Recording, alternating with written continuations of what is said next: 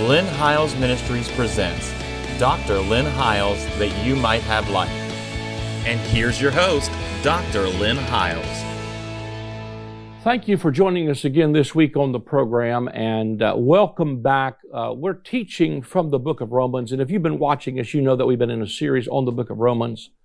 For the last 4 weeks, I've been on the 13th chapter of Romans. When I finished filming last week, we decided I really only got about halfway through chapter 13, and I decided to film one more program. So this will be the 5th program dealing with Romans, the 13th chapter, and I'm going to try to quickly review and then get towards the end of this chapter and kind of conclude the 13th chapter in this segment on it. But let me say quickly again that if you've missed any of these programs and you would like to watch them, I want to encourage you that you can go to my YouTube channel, and they are available to watch on demand there. And you just can watch the programming as we upload it, usually the day after we air it on national television. The audio portions of the program can also be listened to on our podcast, and there is an RSS feed for your Android device. And the easiest way to do that is to simply go to my website at lynnhiles.com or to scan the QR code that's on the screen, and it will take you directly to a place where you can go to those links. If you sign up there for subscribe to our channel, then you can probably even download them. You can also get a email when we upload something brand new so that you're up to date with what we're doing. And we really appreciate that. While you're there at the website, if you think about it and you'd like to sow into the ministry, if you watch me, you know that we spend very little time really even trying to sell product or raise money, and I'm probably horrible at doing that, but our partners have enabled me to be able to just share the Word of God like we are. But we have a whole host of books and audio and teaching stuff there that would be a blessing to you, and there is a place there where you could give and sow into our ministry or even become a monthly partner. If we've been a blessing to you, we ask you to prayerfully consider doing that. That being said, let me get into Romans 13. And I've done a lot. I've done 4 programs over the first over the first part of this. So I'm going to read it and then come down into the latter part of it. It says, "Let every soul be subject to the governing authorities. For there's no authority except from God, and the authorities that exist are appointed by God. Therefore, whoever resists the authority resists the ordinance of God. And those who resist will bring judgment on themselves, for rulers are not a terror to good works, but to evil.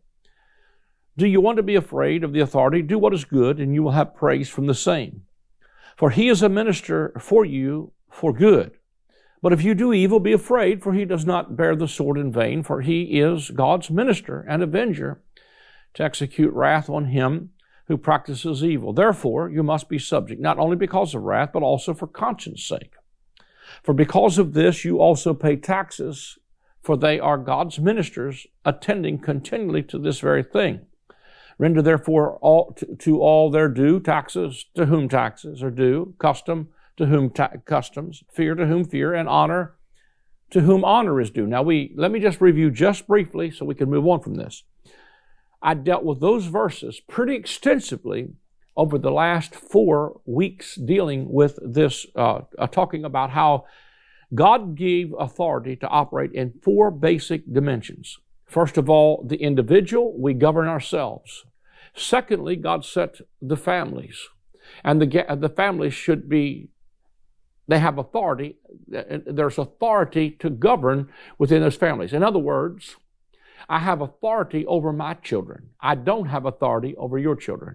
I have authority over my finances, my house, and what goes on in my place, but I don't have authority over yours. So there are boundaries and spheres of authority. There's individual authority, then there's family authority, then the next thing he ordained was the local church. I really believe there has been a breakdown in some of these, and that's why the 4th one seems to be out of its boundaries. And the 4th one that God gave authority to, here according to Romans 13, is to civil authorities. The government has the power to wield the sword. That speaks to me of coercive authority. Police, army, enforcement of laws, enforcement to evildoers. They're a terror. The Scripture tells us the law is not for the righteous. It's for the sinner and the ungodly. And I'm thankful for police, and I'm thankful for military, and I'm thankful for, now anytime there's abuses within those, God does not back that authority. There are times when the Apostle Paul would say, we would rather obey God rather than men. It's because that the government is trying to usurp authority that was only given by the church, and the church was given the keys, and the government was given the sword. The two main functioning things is that the individual and the family and the local church, the family is the smallest unit of the church, and the family together joined with the local church is the expression of the body of Christ in the earth. They are the two governing forces that are in the earth. And what I shared with you in prior segments is that the government of heaven and the government of the kingdom, and that our relationships are not only vertical. See, we've got this right pretty much, especially in Grace New Covenant circles, is my relationship with God vertically is by grace and what He did for me to make me who I am in Christ. I'm a new creature in Christ. I'm the righteousness of God. That vertical relationship is my relationship between Him and I. I call that the way of grace. But the cross is both vertical and horizontal. So it's not only my relationship with God, it's my relationship with people. My relationship with people is the outworking of the relationship between me and Him. So when I got this relationship between God and I, my relationship with me and my wife are better. When my relationship with God is good, my relationship with me and my children are better. When I've got my relationship with God, my relationship with me and my government are better. Are you tracking with me? Because each one of these has spheres of authority that have the legal right, which I call the Greek word exousia, the legal right to function within that sphere. That's where I have the right to operate in the power, dunamis, of God to operate. Now, I have authority on my house. I could speak things over my household. I could speak things over my children. I believe that's why it's important to have a voice with your children. Somebody said to me recently, well, I'm not going to make my children go to church. I said, well, you make them brush their teeth. You make them go to school. You make them do their homework. Make them get out of bed and go to church until they have a desire, until they become their own household, and then they have the authority over their house, how they conduct that. But we must begin to be parents and leaders. And I think there's such never more, now more than ever, grandparents are raising their grandchildren because of dysfunctional families and substance abuse and some of that kind of stuff that's completely out of order, and the enemy is just ravaging our countries and our homes. But God wants to restore proper authority and proper government in our individual life, and then in our families, then in our local church, and then in our government. We're trying to do it backwards. We're trying to do it from the top down, and so we get frustrated because we keep voting on somebody else to fix our problems. And while I believe politics are important in their place and that God has ordained some of that and people are called to some of that, I believe that what has to happen is that we need to realize that the answer is not in Washington. It is in the self-government of the people that it governs over, because if there's not an inward compass of moral value that comes through grace and by the Holy Spirit, you can't pass enough laws to make people behave. Even the law of Moses was given on Mount Sinai because the people forfeited a personal relationship with God for a mediator system. And when you forfeit a relationship with God, then you have to have rules. But when you have a lot of relationship with God, you need a lot less rules. See, once again, when Moses went up the mountain and God was going to make a whole nation of priests out of the whole nation of Israel, I'm going to call a holy nation, a priesthood to him. The people said to Moses, we're afraid of him. You go talk to him. And whatever he says to you, we will do it. And if we do it, it'll be our righteousness. And they reduced what God wanted to rules instead of a relationship. But in the new covenant, God restores that because Peter said, you're a chosen generation, you're a royal priesthood, and you're a holy nation. What happened then is that about 300 years into history, right after the cross and the destruction of Rome, the church started to establish another hierarchy that refused to allow that form of authority and government within the individual and the family, and the church became the mediator, and it became the authority that really was outside of its boundaries until it denied humans and people the right to have access to God, and they had to come through a priest. Luther stood up in the 1500s and began to restore and bring Reformation, and said one of the things he restored in that Reformation was the priesthood of the believer. He brought us back around to God's intention, and even what Peter said, you're a chosen generation and a royal priesthood. So the first thing we need to do is restore relationship individually, and then restore relationship in the family. And then we need relationship and community in the local church. I know there is a movement right now for people to say, well, I'm not the church, I don't need to. Listen, you need community. You need people around you. No man lives to himself and no man dies to himself. And you need to give honor where honor is due. And then there is a place for the government, because the government has the coercive power to rule. And what happens is you mostly only need coercive power when all three other realms have failed. When you fail to have self-government, when you fail to have home and family, or the church is not doing its job because it thinks it's leaving any minute, then the government has to step in and do things that it was not ordained to do. And then the first thing you know, laws are passed that forbid, us to be able to worship the way we need to worship. But let me tell you that Congress knew this, and the founding fathers were brilliant when they had the separation of powers, just like Moses had the separation of powers. It was Moses, the elders of the tribes, and the Levites. That were three branches of government, even in the wilderness.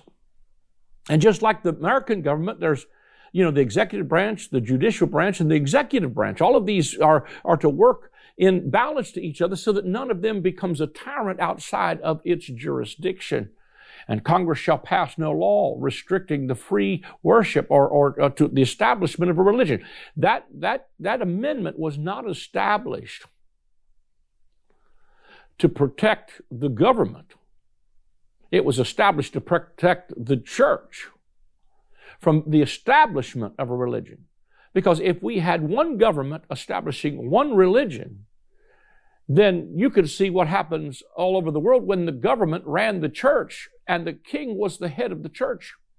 We got on a boat and the pilgrims came over here to flee the tyranny of a religious system where they could freely worship God, because only where there is freedom can what's really in the heart come forth, and you can live out this life in freedom. It was for freedom that Christ set us free. I don't want to go back and get into all of those things, but I'm talking about how this plays out on this horizontal level. And as we get down to that, here's what he goes on to say after he establishes the dimensions of authority. In verse 8, he says, "Owe no one anything except to love one another. For he who loves another has fulfilled the law. For the commandment, you shall not commit adultery, you shall not murder, you shall not steal, you shall not bear false witness, you shall not covet. And if there is any other commandment, all are summed up in the saying, namely, you shall love your neighbor as yourself." Love does no harm to a neighbor. Jesus said when he was here, a new commandment I give you, that you love one another, even as I have loved you. Because what happens is that right behavior is going to flow, not because of law, but because of love. That's the new form of government. I forget the scripture now, I can't quote it just right, but out of the Message Bible, says a new form of government he's going to establish, the real King of David. It's going to be a government of love. In other words, love, I said this prior, but it's a good way to explain it. I don't commit adultery on my wife, not because the Bible says not to. I don't do it because I love her. Love supersedes all of these rules. Because when you love, and you love your neighbor, and even love yourself, because what has happened is we really haven't even been able to taught how to love ourselves. And so, no man does harm to his own body, the scripture says. But if we can love ourselves and then love others, and then that everything flows out of that love, then what happens is you treat your neighbor right. I think even to challenge people in how you treat a waitress in a restaurant. We're living in a day when they're working on a shoestring staff because they can't get anybody to work. And people are rude and obnoxious to these waitresses. They have to wait long. And the truth of it is they're doing the best they can with what they have. Let me suggest something to you. Maybe you ought to give her a better tip than just criticizing her, especially Christians. Listen, your testimony and what you do in public, even how you treat people when you're behind the wheel of your car, it amazes me how godly Christian people turn into devils when they get behind a wheel in traffic. I mean, sometimes I think, Lord have mercy, maybe you need some patience. And I think sometimes that is learned behaviors. And you have to think, I was sharing with a waitress not long ago. And she was almost in tears. I mean, she had a restaurant full of people. And she came over and she said, I apologize for being so, slow and things being so slow. And, for taking so long. I said, listen, we're thankful for anybody that'll work. We realize that you're on a shoestring, budget of people that can come to work, and even the restaurants are closing early. So just know that we're patient. We came in here knowing that it's going to take a little while. And I gave a really big tip. And I have several times in places where I went. And literally, when I gave the really big tip, I have seen waitresses break down in tears and say, thank you. Thank you for understanding and being kind. See, it doesn't cost us anything to be kind and to love our neighbor. It doesn't cost us anything because we're looking for grand and glorious answers about how to solve the problems of our world. When it really boils down to this, I listen sometimes. I'm not trying to be unreligious here, but 70s on 7 is on my Sirius XM. And I listen to some of the music from back in the day when I was growing up. And back in the day, I really wouldn't listen sometimes to the words, but stuff like what the world needs now is love, more love. And stuff about can we just get along and, just being a little bit patient with each other and realizing that love is what makes the world go round. Every song's written about it, but it seems like we can't seem to grasp the elusiveness of this simple principle of what it takes or what it means to love, and to love our families even, and to love our children, and to love people around us. And let me tell you something, that seems to be a rare commodity, but that's the ingredient that changes the world. Because the scripture said God is love. He doesn't have love, He is love. And so when you see love, it is God manifest to you. And He says all of these things that are behavior issues on this horizontal level are all going to flow out of love. And let me tell you something. Where love really comes is when I really realized I love Him today because He first loved me. What happens is when love is initiated, it demands a response. You could think of it like this. You ever been in school when you were younger, especially, and somebody wrote you a letter, I love you, do you love me? Yes or no? And you may have never even thought about that person before, but when you get that note, all of a sudden you're thinking, somebody loves me. And then all of a sudden something's stirred up in there that's a response that says, man, I need to flow out of love. I love that person. In other words, it initiates something. See, because you reap what you sow. Hate begets hate. Fear begets fear. But love also begets love.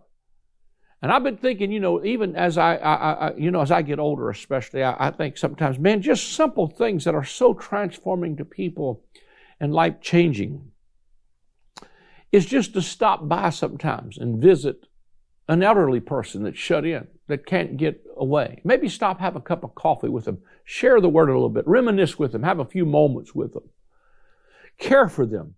Even when he talks about honor where honor is due, I mentioned this earlier in one of the segments. My mother-in-law, who is 90, she'll be 91 in April. Her husband was a great mentor to me, and I traveled with him, led worship, and then he taught me how the road works. And I've been on the road full-time ministering 43 years now, full-time, married his daughter. But to me, honor doesn't just mean you shake their hand and pat them on the head and say good words about them when you're in public. Honor means it has to do with finances. Honor where honor is due. And it has to do, of course, with verbal things, but also just like, finances. And that's why Paul said that he that labors in word and doctrine is worthy of double honor. That doesn't mean you shake their hand twice and pat them on the head. It means you give something back to that. But when you start to sow that, you know what? One day, I'm going to be a lot older. I'm getting there right now. But I appreciate the fact that people care about me enough and love on me, and not just whenever I'm vital and viable to them or because they can have an opportunity maybe for a door to be opened or to come on the program or get something from me, but because they simply love When you walk across the road and you maybe help mow your neighbor's lawn because he's in the hospital, or you help him go over and fix a fence, and people don't. It's amazing to me, even recently with the tragedy we saw on the football field where the football player was hit and then had the cardiac arrest. And thank God, I think from the latest I heard, he was doing well. But at that moment, the NFL didn't care if you knelt down and prayed. People didn't seem to mind if you could pray. Because you know what happens? Something out of love begins to flow and says, you know what, I care about my fellow man. This is basic stuff, but this is really the grassroots of the gospel, is that when you love, you don't steal from your neighbor, you don't covet his wife, you don't bear false witness against your neighbor, and love is the fulfillment of the law. And then he goes on to say, and do this, knowing the time that now it is high time to awake out of sleep, for now is our salvation nearer than when we first believed. The night is far spent and the day is at hand. Let us cast off the works of darkness and let us put on the armor of light. Let us walk properly as in the day, not in reveling and drunkenness and lewdness and lust, not in strife and envy, but put on the Lord Jesus Christ and make no provision for the flesh to fulfill its lust. What he's simply saying here is this is the horizontal outworking of the salvation that was coming on the scene. And when Paul's saying the night is far spent and the day is at hand, he was really talking about the end of that old covenant was about to come to an end and collapse. I don't got time to even hardly touch that, but really he's talking, Romans is a book of transition from an old covenant paradigm to a new covenant. And Jerusalem and all of these religious systems that had failed were about to fade off the scene. They were in a time of great political chaos, Roman occupation, but God was about to bring some changes. And he said, the night is far spent and the day is at hand. Let us time to awake out of sleep. If it was time to wake up out of sleep back then, I am sounding an alarm for us to wake out of sleep right now. I think it really is high time to get people to begin to awaken to righteousness, awake to righteousness and sin no more, and awake to their true identity of who they are in Christ and put on the Lord Jesus Christ, as this scripture says. Because when you do, I could say it like this: the moment you put on the Lord Jesus Christ, your salvation is not just near, but you've received it. And the day that dawns as a result of the light that shines forth outside of you and shines forth out of you, because now you've cast off the works of darkness and you put on the armor of light. And now a day is dawning as a result of us walking properly as in the day, not in reveling and in drunkenness and in lewdness and lust and strife and envy, and put on the Lord Jesus Christ. I've never seen a day when there's so much even strife and division among believers and church people. I have really had to limit my time even on social media, because no matter what you post, somebody viciously wants to attack you. And you know what? We're going to see some of this probably in the next chapter, I believe it is, especially when we start seeing some things in the 14th chapter, because it's an ongoing, if you will, it's an ongoing treatise of Paul trying to tell you this is what Christian behavior looks like. Now, let me make clear again. This is not behavior that makes you a Christian. Or this is not a behavior that makes you righteous. You're already righteous, and because you are, and you're already a Christian because you are, this is the kind of behavior that flows from you, because you realize that you love even as God for Christ's sake. Paul said that you can forgive even as God for Christ's sake has forgiven you. So in other words, forgiveness becomes easier to do when you realize about how much you've been forgiven. As I've traveled all over the world, I see broken people all the time, in ministries, not in ministries, regular people. And after a while you start thinking, man, there's just broken people everywhere. And you start to realize, wait a minute, broken people is all there is. And God loves broken people, but He doesn't leave you broken. He steps in and brings a salvation into you and begins to tell you, here's some things. Listen, this is new covenant advice. But put on the Lord Jesus Christ and make no provision for the flesh to fulfill the lust thereof. In other words, don't even make provision for it. Don't leave it on the side. You know, I was thinking, there's a guy who used to travel with me, still part of my board of directors.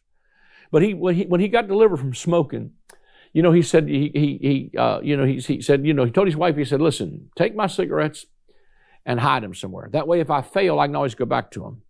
And he said, I had a pack hidden in this drawer and a pack hidden there. And he said, I'd open the pack and tear it and it would be 7 cigarettes. He said, God's perfect number. And he said, God spoke to me and said, yep, smoke them and don't buy no more. And he said, man, I smoked them, went to the drawer, tore that open, 7 cigarettes. He said, I heard God say, yep, perfect number. Smoke them, don't smoke no more. And he said, I did that 3 times. And all of a sudden, the Lord said to me, stop making a provision for the flesh. Don't have your wife save a pack just in case you fail. That's kind of like trying to lose weight and keep the pie in the closet. You know what I mean?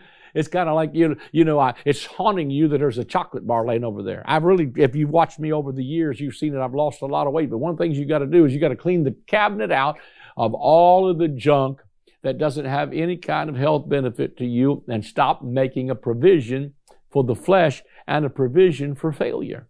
Because if you keep it around, it's going to draw you until you cannot seem to, and even that's like even with drunkenness and some of that stuff. I mean, listen, I've seen people that if they had one drink, they are off the wagon. And the best they can do is never touch it again or never get around it or get themselves in those trigger situations. There are moments, even with depression and stuff like that, that there are things that are triggers that set it off. And Paul's saying, stay away from even this kind of stuff, but put on the Lord Jesus Christ and stop making a provision for the flesh so you can fulfill the lust thereof. In other words, he's telling you how to live out this life on a horizontal level as a grace, new covenant believer.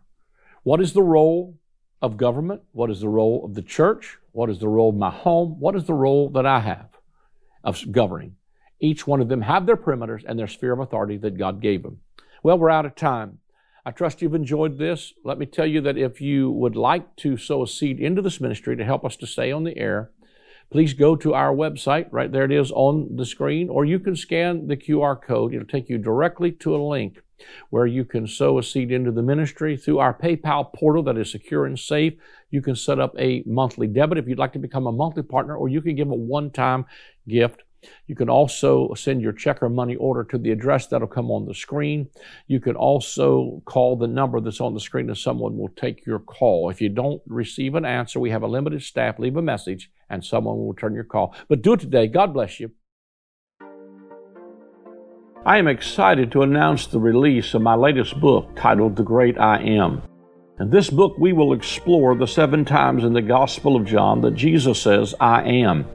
When he uses that phrase, it is always in contrast to something from the Old Covenant. For instance, they thought Moses and the law was the door into the sheepfold, but Jesus said to them, I am the door. They thought that Israel was the true vine, but Jesus said to them, I am the vine, you are the branches. As you read the pages of this book, you will discover that Jesus removed the covenant of death and replaced it with the covenant of life. Get your copy of the book, The Great I Am, today.